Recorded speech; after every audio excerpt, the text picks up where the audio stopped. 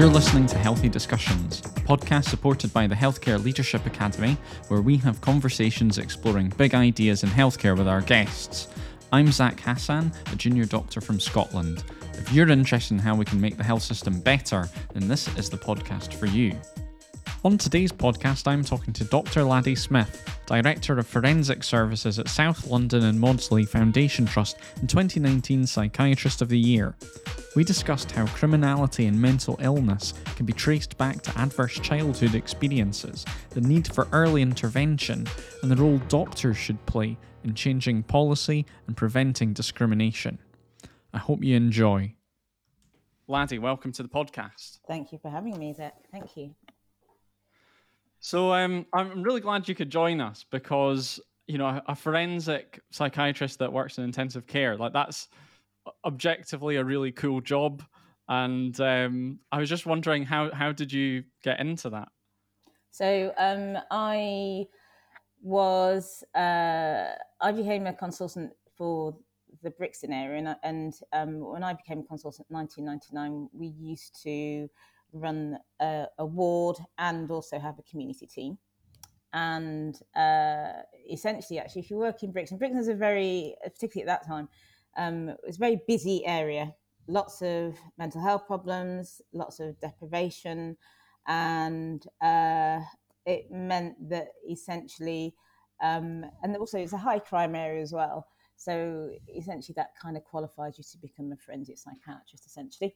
But after that, I then went and ran the intensive care unit, psychiatric intensive care unit at the Maudsley Hospital.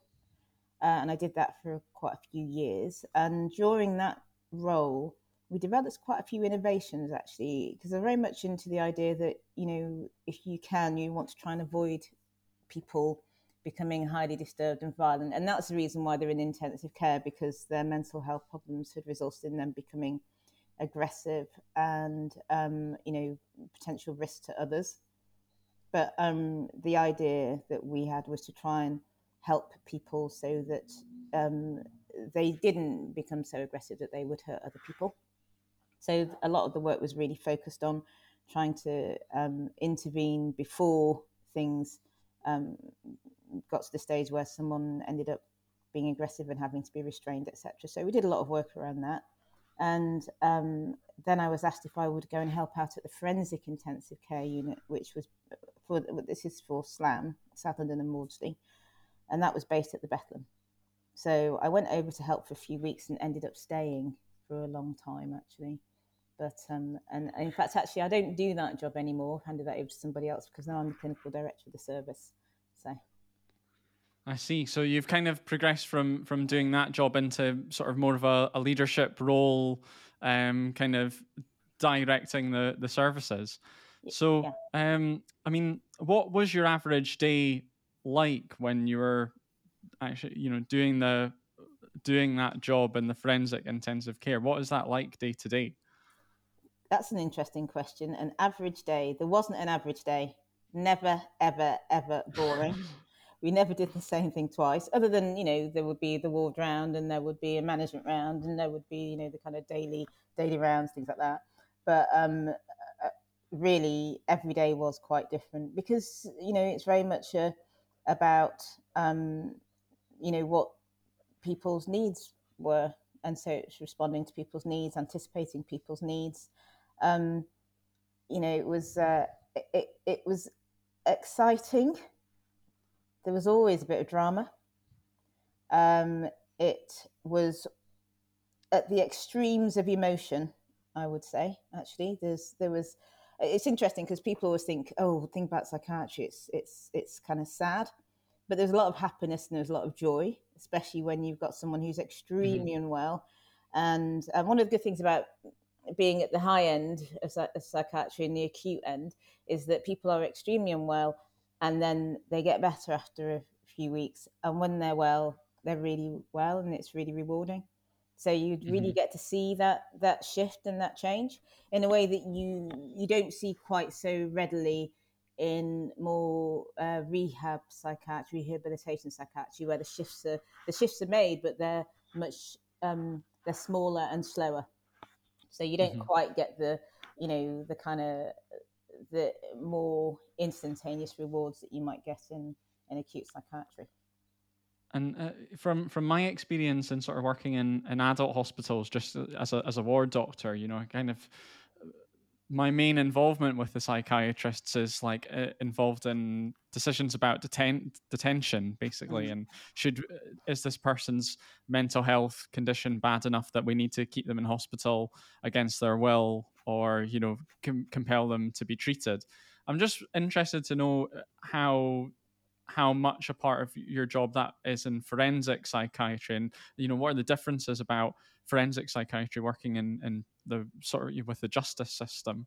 Sure. So actually a very similar thing happens. In fact, we have to think very carefully about people's liberty, actually. And of course, a lot of our patients have come to us via the criminal justice system, but there's a whole heap of other ones, but probably about a third of our patients at any moment in time who've actually come up from general services. And we know that anyway, about 74 to 75% of our of patients in forensic mental health services are actually graduates from general mental health services. And then on the wards, quite a significant proportion are detained under civil sections of the Mental Health Act as opposed to criminal sections of the Mental Health Act. So those decisions about whether or not a person should be detained in the first place, and then subsequently whether they should be discharged or whether their detention should be renewed, are made all the time. And when it comes to forensic mental health, of course, you've got the additional input of, in the first instance, the courts and also the Ministry of Justice. And in fact, I see a lot of patients now who have been referred from prison. So a lot of the things I have to do is go and assess them and decide whether or not that person has got a mental health problem that means that they need to be transferred from prison to hospital. So I don't think people always realise that you can't forcibly treat someone to, if they've got a mental health problem when they're in prison. Prison is just like being in the community. And if you're in the community and you don't want to, you're unwell and it's felt you need to take treatment and you have it's thought you don't have capacity, then, it might be like, okay, we think you need to come into hospital for treatment. It's the same thing for prison. So we do a lot of that, actually. And just the way that you were kind of talking about, why you went into it and you're kind of wanting to intervene, something that interested me, made me want to invite you as a podcast guest, was that part of what you seem to be saying was that a lot of the causes which leads your patients to, require treatment are actually happening long before they get to you. And I was wondering if you could talk a little bit more about what you meant by that. Yeah, so certainly by the time we see patients in forensic mental health, it's usually they've been ill for a while, and actually most importantly, the things that result in people coming into forensic services, i.e. having contact with the criminal justice system or having some kind of issue around violence, etc. Problems that are usually to do with trauma that has happened much earlier in their lives. So they're often people who have, my patients are often people who've had, in their childhoods, they've had emotional abuse, emotional neglect, huge amounts of emotional neglect, physical abuse, sometimes sexual abuse. And, so these adverse childhood experiences have shaped, their development. And they've often grown up in, difficult environments, actually, with parents or caregivers who just weren't enough for them and neglected them, or, as I say, abused them. Hasn't been helped by the school situation because their problems haven't been noticed at an early age. They've kind of dropped off the conveyor belt, if you like, of life at a much earlier stage than you might do normally. By the time they're in their early teens, they're using street drugs very regularly. That increases their risk of developing mental health problems as well. They end up kind of falling foul of the criminal justice system very early, oftentimes. And they're people who you look at them, you sort of think, if I'd met you when you were 3 or 4 years of age, you might have been able to help you divert from this trajectory into forensic mental health. And increasingly, I've been thinking that our job as doctors and psychiatrists, it's not enough just to treat the illness in the person to treat what you before see in front of you. Yeah, we really need to start thinking more and more about, because we really want to make a difference. We've really got to start advocating for better support at a much earlier stage, because the truth is that the costs in terms of the individual's personal functioning, so they're not going to achieve their potential in terms of their educational functioning and their individual social functioning is huge, right? So they're just not going to achieve their potential. They're not really going to have an enjoyable life for the most part. The cost in terms of wider society is enormous as well, because people that I look after are much more, obviously they fall foul of the law, which means that somebody has been harmed in some way. The patients I look after generally, it's because they've behaved in a violent way to somebody else or someone else's property. Mm-hmm. And then the cost, and if you really don't care about these people and what might happen to them, there's the actual cost of it. Because these are people who are young adults. The cost of them looking at, the cost of them just being in care is huge. And so for example, cost of someone coming into hospital as an informal patient is it's a few £1,000s. It's about, I think, something like I think the cost of community care generally is about £2,000 a year. The cost of someone having an informal admission, it's probably about maybe double that. The cost of a formal admission, involuntary admission under a civil section, is about £18,000. The cost of detention under a forensic section is in the conservative region of about £350,000. So that's more than the median salary, isn't it? Yeah, that's way more than the median salary, actually. And so what that tells you is that if you can do something to intervene, if you can intervene at a much earlier stage, so even if you were to divert 10% of people away from forensic mental health care, then the cost would be enormous.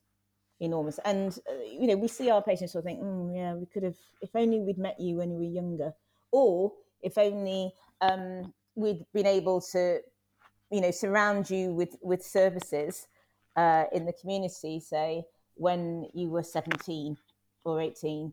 If only when you were at school, when it looked like you were this naughty kid and you were about to get excluded, if only someone had realized that actually this person's got some major emotional difficulties, and if only they'd been surrounded at that point with interventions, then you wouldn't have ended up in forensic mental health care, costing huge amounts of money. And also, of course, if you're a young adult, just like you are contributing to society, and you contribute to society with the kind of job you'll do, but also you are going to pay lots of tax at some point, probably now, and carrying on paying lots of tax.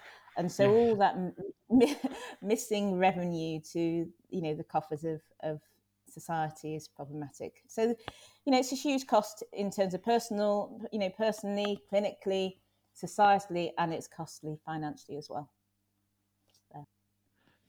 So what you were talking about there, it sounds like there's multiple causes that are racking up here, as people are going through childhood and early adulthood. And by the time they get to you, there's already been so many kind of missed opportunities. I'm just very aware that a lot of these patients are coming into contact with multiple services. I'm wondering, do you see any understanding, in the justice system or the education system, like, hey, wait a minute, if we exclude this person, we're actually denying them maybe support that they're needing, or if we give this person a custodial sentence, maybe we're denying them the chance to get treatment for something that's going to become much worse later. Is there that understanding, or is there a Um, balance there? I'm not sure that there's a systemic understanding of that. I'm pretty sure that if I were to talk to the individuals who work in each of those systems, there would be people who would say similar things to me. But the systems that we have in place currently are not really working for these people that we're looking after primarily. And certainly the school system isn't really working for them. And, the criminal justice system, I think probably the criminal justice system, there's pretty good diversion, if you like. But you could argue that by the time someone's in the criminal justice system, it's already a bit too late, you know. Mm-hmm. So I mean, particularly with the people that we look after tend to be, they're young men, basically, primarily. And by the time they come to us, you sort of feel like it's a bit too late now. And what we have to do is hope that because we're in the kind of the business of secondary and tertiary prevention. So, but this is what people don't realise. By the time they come to us, the deed has been done. Whatever it is that's happened for them to come to us has happened. And we need to try and make sure that they are well enough and have enough understanding of their problems for it not to happen again. The difficulty is that, we can give people medication and psychology and occupational therapy support, and we can help them with housing, etc. But the foundations that mean that they are in a trauma, they've had trauma that has shaped how they respond to other people and how they respond to institutions and various authority, etc., has already been, it's been going on for years. And so there's something about the institutions and the structures that need to change to reduce the likelihood of these people having being in the position that they're in, that it means that they end up meeting people like me, actually. And so you kind of talked a little bit about kind of what a good outcome is in those circumstances. It's about, preventing things getting worse, preventing maybe, reoffending, preventing kind of worsening of their mental health. I just wonder what patients themselves kind of say about these institutional factors. I'm especially interested in that because there's a kind of balance between taking the patient, at face value, and then also kind of seeing what they're saying through the context of, well, we've sectioned you because you don't have capacity to make your medical decisions. So I'm interested to get your insights on that. So I'm not sure that the patients really say much about. They wouldn't necessarily say anything about, the reason I'm here is because my school was rubbish, and they didn't notice that I was emotionally neglected and traumatized when I was young. That's not really what people say. You ask them and they'll tell you that, school was a bit difficult and I was expelled when I was 11, things like that. And you say, wow, what, you were expelled? Really? What did you do? And they'll say, well, I used to get into trouble and things. But they don't necessarily understand. Why would they? When you're the 11-year-old kid, you don't necessarily recognize that. You don't join all those dots. No, you don't. You don't recognize that actually it's not okay for an 11-year-old child to be excluded. And if there's a problem with an 11-year-old child, then actually it means that the problem is what's surrounding them, and that there isn't the sufficient support. My patients definitely, our patients definitely complain about the institutions that result in them being sectioned. And, as you'll know, there's plenty of complaint about the mental health system and it being unfair, and particularly, there's disproportionate detention of Black people, particularly in the higher end of care. People complain about access to mental health care at an earlier stage. They complain about the experience they have when they are in mental health services. And we know that outcomes are poorer for Black people as well. So there's lots of complaints. People don't like to be detained. Why would they? No one wants to be detained against their will. If that's all you've ever known, then you're not going to think that it's abnormal. You're not going to think that you've grown up in an abnormal environment. It seems like you're thinking about all these. Basically, the question I want to ask is, what needs to change? If you're sort of seeing the effects of this, what do you think would work in terms of addressing some of those problems? Do you know, that's a good question. I think one of the difficulties is that just in the way that um, if you've grown up in a difficult environment, that's just what's normal for you, right? And just as, my patient, you don't get it, Dr. Smith, this is just how it is. In much the same way, people who are in positions of power, I think some people just think, well, this is just how it is for these people, isn't it? This person grew up in a deprived area, and deprived people have rubbish lives, and it's their own fault for being deprived somehow.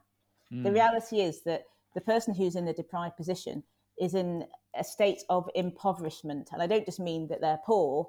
I mean that they are poor in terms of not having a voice.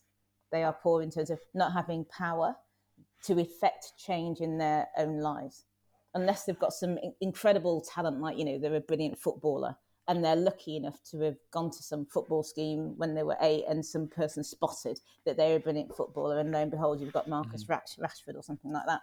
But most people don't have that, and it's not fair that if they're in a position of with little power, that someone who's in a position of power should not then make the effort to try and change the structures that mean that those people who are in this position of deprivation and impoverishment and marginalisation, that those people aren't supported. So, to my mind, it's incumbent upon those who are in power, and that includes doctors. Doctors often don't realise that we're in positions of power. It doesn't feel like it, especially when we get dictated to and stuff like that in our work. But the fact is that we are in positions of power and we can make a change. And and of course there are people in positions of much greater power than us who are policymakers, who can make a difference in terms of the policies that are changed. And what doctors can do is advocate for patients. We can do huge amounts on an individual level, but we can, certainly with my patients, it doesn't matter how brilliant a psychiatrist I am, unless my patient, if I treat my patient and then they go back to exactly the same kind of environment that, with poor housing, and, they don't have enough money, and they're scrimping and scraping, etc., as before, then the outcomes are going to be the same. So you've given them a sticking plaster, but not actually kind of addressed what injured them in the first place. Exactly. So there's something about advocating for systemic change to reduce the likelihood of these worse outcomes in the long term. And increasingly, I think that if you talked to me about this 20 years ago, I wouldn't have said this, but with that, I'm absolutely sure now. Part of what our job should be as doctors, and certainly in mental health, but I'm pretty sure in most medical specialities, really, part of what we should be doing is actually advocating for systemic change, so that there are fewer so that there are fewer people coming with poorer health. Simple as that. I mean, if you look at poverty level, poverty is associated with poor health. Full stop. Poverty is associated with obesity.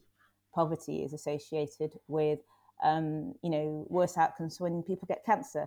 Poverty is associated with greater infant mortality. So it's pretty, you can be the best doctor you want to be, but actually a better thing would be to lobby, your local MP, so that they can do something to reduce, to make sure that there are policies that mean that there's slightly less poverty, so there's going to be fewer poorer health outcomes. I see. So you're really seeing this as kind of coming from very upstream. There needs to be, action outside the healthcare sector on a political level to try and address some of these kind of root social causes. I want to come back to something you said about the kind of the inequality, the race inequality, and the wealth inequalities in the prison system. And I want to know about. I just want to understand a bit more about where is that discrimination happening? Is it happening inside healthcare or outside healthcare, or is it more in one place than another place? Where if we wanted to kind of focus on a priority, where would that be? Where do we start working on this problem? Wow, that's a good question. So discrimination is a societal problem. I know that some people would like to think, oh yeah, it exists just in that person, or it just exists in that institution. That's not true. We know that there are various types of discrimination, and it's born out of prejudice. Discrimination is behaviour that's associated with prejudice. Mm-hmm. Everybody has prejudice, and everybody has prejudice. There's individual prejudices, and some people meet them out against others, and they discriminate against other people for whatever reason, because of their race or because of their sexuality or the gender, whatever. But that kind of individual discrimination is not it's important, but it's on an everyday level. It's not the thing that really makes a difference to the disproportionate rates of detention and mental health care, or in healthcare, for example. There is structural discrimination and institutional discrimination. And that happens in all that structural discrimination is, it's in the historical structures that we have in our society. So that's not just about mental health care. That's not just about healthcare. That's society, full stop. There are institutional discriminatory factors that happen within the different institutions. And collectively, those institutions, unfortunately, end up upholding some of the structural discriminations that we see. And so it's funny because there's lots of focus on mental health care, because it's really obvious in mental health care that there have been this disproportionate rates of detention in the Mental Health Act. And that's been highlighted because of the Mental Health Act review that I was involved with. And but it's interesting that I think, actually, because psychiatry is perhaps one of the more it's one of the more scrutinised branches of medicine. It means that people have had to really reflect and think much more carefully, and it's probably, I think, one of the least racist bits of health, actually. If people are really going to look very carefully at obstetrics and gynecology or cardiology, I think what you'd find is that there are significant discrepancies in healthcare experience and outcomes there too. In fact, we see it in obstetrics, where if you're from a BME background, if you're black or brown female, you are much more likely to die in childbirth in the UK. I mean, that's just something like 5 times more likely to die in childbirth. That's just incredible. What's that about? And is that explained by any other factors like wealth or the kind of educational attainment, or do we know that race is a kind of independent factor in that, or is it just something that we need to explore a bit more? So the thing about race is that race isn't independent of wealth, certainly not in the UK. And it will also say ethnicity. And the problem is that people often lump everyone together as though being black or brown is a homogenous thing, and it's not. We know, for example, that if you look at South Asian people, if you are from an Indian South Asian background, then you're likely to be just as rich, if not richer, probably, than a white British background. If you're Bangladeshi, you're South Asian person from Bangladeshi background or Pakistani background, then actually your levels of wealth are really quite low. Some of the poorest people in the country. If you're Bangladeshi or you're black Caribbean or black African, you're really unlikely to own your own home.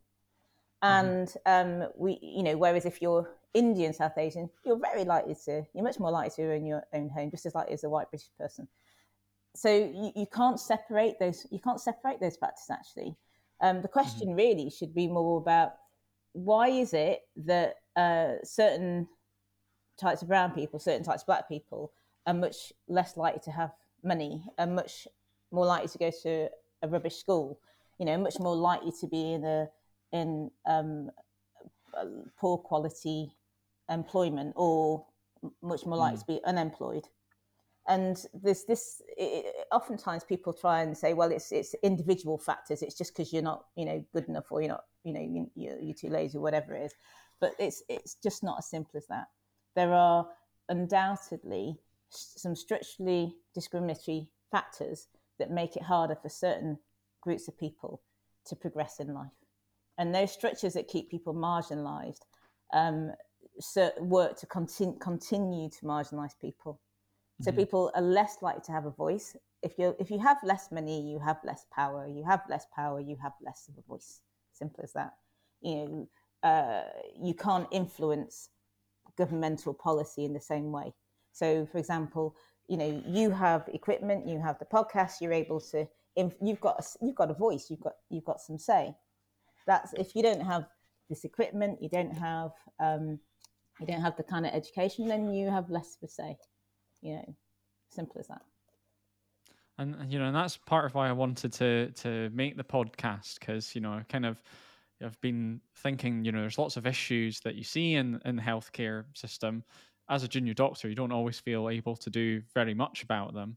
So why not kind of use some skills to try and at least make a start, or at least talk about the issues. That's kind of that really hit home for me. I want to ask you just one more thing about this kind of point about discrimination, because I think my assumption sort of coming into this topic was thinking that discrimination is going to be one way. It's going to be kind of right where they're going to be locking up more ethnic minority people. They're going to be diagnosing them more with mental illness that they don't have. So I was really interested to see in the mental health review that you were part of, that part of why or something that you were critical of was that a panel had kind of not detained somebody who was sort of deemed to be a risk because they were afraid of appearing racist. And I was wondering if the discourse in the UK at the moment around politics of ethnic identity is is there a kind of a kind of counter racism of kind of the wrong decisions being made because of appearing to be racist, and that's actually hurting the patient at the end of the day? So just to be clear, that was something that was discussed years and years ago. So I think that statement was made. That was when I was on the ES1. So that would have been like 2005, 2006. So quite historic. That's historical, and things have changed a lot since then, and people have a lot better understanding. So that was in the days when, certainly, long before COVID and George Floyd, and in the last, even before that actually. But what we know now is that everyone has a better understanding about, I hope anyway, about systemic factors that engender discrimination. And a lot more people have done the reflecting and the reflecting on their own levels of discrimination, and that's everybody actually, and their own understanding of the structural discrimination in the world in which we live. What it means is that people have been better able to own their their innate prejudice that they might have, and to work through it a bit better. And it's a journey, and everyone's at different stages of the journey. Historically, people could only, couldn't even begin to voice that. They would either be a racist or not. Simple. What they were not able to understand are the nuances and the different types of racism and stuff that we have better. Well, it's just been publicised more, so people, I hope, have better understanding of that than they used to. I mean, lots of people still don't get it, and even people in our government don't really get that, and say all sorts of things that are just not really that helpful. Is there? I mean, I think what happened then is less likely to happen now, because I think that people are more likely to take advice actually, and to think a bit more carefully about why it is they're making their decisions. And I would hope that was a particular panel, but there we go. They react. I mean, I'm sure there are still panels who would just react very carefully. Would be worried that they might be seen to be racist if they didn't discharge someone. But I think I hope that there will be more nuance in their thinking nowadays. I'm really heartened to hear that you think things have changed in that regard. So That gives me some reassurance. So what can we do as doctors? You spoke about us having a voice and having power. And I'm just thinking, what can we, do as doctors with our careers? Is it about trying to address some of the evidence gaps? Is it about trying to be more aware of our own uh, bias, or something else that you see as important? All of the above. First and foremost, be the best doctor you can be, actually, and know your stuff as best as possible. But good doctors recognise that we don't know everything, and that you're never going to be able to learn everything. There's always so much to learn. Good doctors recognise that the person sitting in front of them is an individual and doesn't make judgments about them based on the way they look, and finds out about that person. And also good doctors recognise that people live. If you get to know an individual, then you'll learn about the context within which they live. And if you understand better about the context within which a person lives, then you understand better about what treatments are going to be more beneficial and how that person can respond to that treatment within the context of their lives. So there's no point, if you're an orthopedic surgeon, you fix someone's hip, you think that's the best job I've ever done, beautiful, fantastic. But actually, the person lives on the sixth floor of a council block, and the lift doesn't work ever. Then the fact is that getting the physiotherapy they need, and ensuring that the work that you've done continues to that their hip heals appropriately. That's it's not going to happen the same way as if they live in a nice leafy house and they've got access to private physiotherapy and all the rest of it, blah blah blah.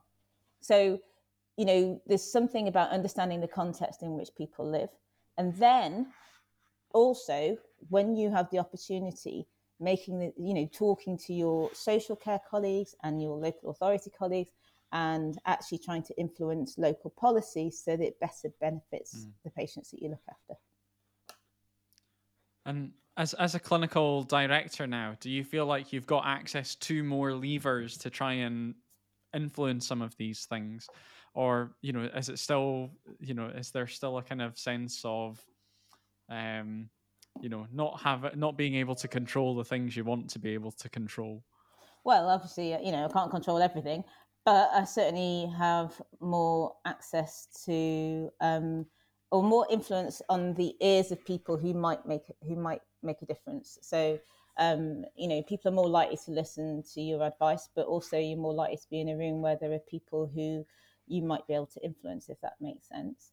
I think the other thing is that you don't have to be a clinical director to be in that situation.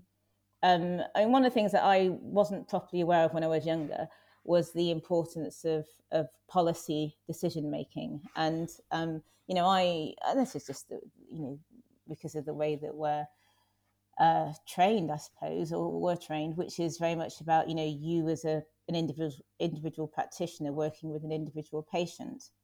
And it was it's only really only been in the last few years that I've properly understood how decisions made by commissioners about the policy, local policy and national policy, has such an impact on people's health outcomes. And I think junior doctors now, I hope, have a better understanding of that, actually, and that we're teaching people more about that. And I would urge people to try and get involved in policy work and certainly understand about policy and how policy is made at an earlier stage. And that's, I think, something that we can start doing better in terms of training people. I know that I talk to people about policy now in a way that wasn't, my supervisors didn't talk to me about policy when I was training in the same way. And maybe because it was different, but certainly policy decisions are really important in terms of the healthcare that we deliver. Well, I'm certainly glad that you're sort of nearer the conversations where those decisions are being made. Just coming to the end now, so I usually finish by asking if you'd like to recommend a book that was influential on you, or that you think people should go and read if they want to find more about some of the issues that we've been talking about. the things that are going through my, funny enough, actually, things that are going through my head are actually Ray. I was thinking about Ray Bradbury books. Actually, is really, but it's probably not that. It's not that. Yeah, I actually think people should read Ray Bradbury, and I think they should read some Margaret Atwood, actually, because the policy changes all the time, but what influences policy is having what's going to influence policy for the better is having a good understanding about how people treat each other and what can happen if people don't treat each other properly. And I think Ray Bradbury and some Margaret Atwood would help people to understand a bit better about how to treat people. Because I think the thing is that at the moment, I generally am always being asked about, ethnic inequality and not so much about policy stuff. And actually, I'm glad you asked me about the policy stuff, really, because I really do think that, probably about 20% of our work at least should be advocating for our patients in a policy level. And, that's what I'd quite like to see, really, that, that happens as doctors, and people would be like groaning, I'm sure. But if we did that, I just think it would just be better clinically, but also it'd be a lot cheaper for everybody. I mean, it really was, it's a win-win, actually, really, Yeah. Okay, well, thanks very much for speaking to me, Lade. It's been a pleasure. Yeah, you're very welcome. Thank you very much for having me. If you like the podcast, the best way to support it at this stage is to tell your friends about it and share it on social media. You can use the hashtag Healthy Discussions or my Twitter handle @MontereyZach to tell me your thoughts about this episode. In the description, you'll find more about our guests' work and their book recommendations. Thanks to Health Education England North East, Health Education England South West, and Medics Academy for supporting this episode. All of us at the Healthcare Leadership Academy are grateful for their support.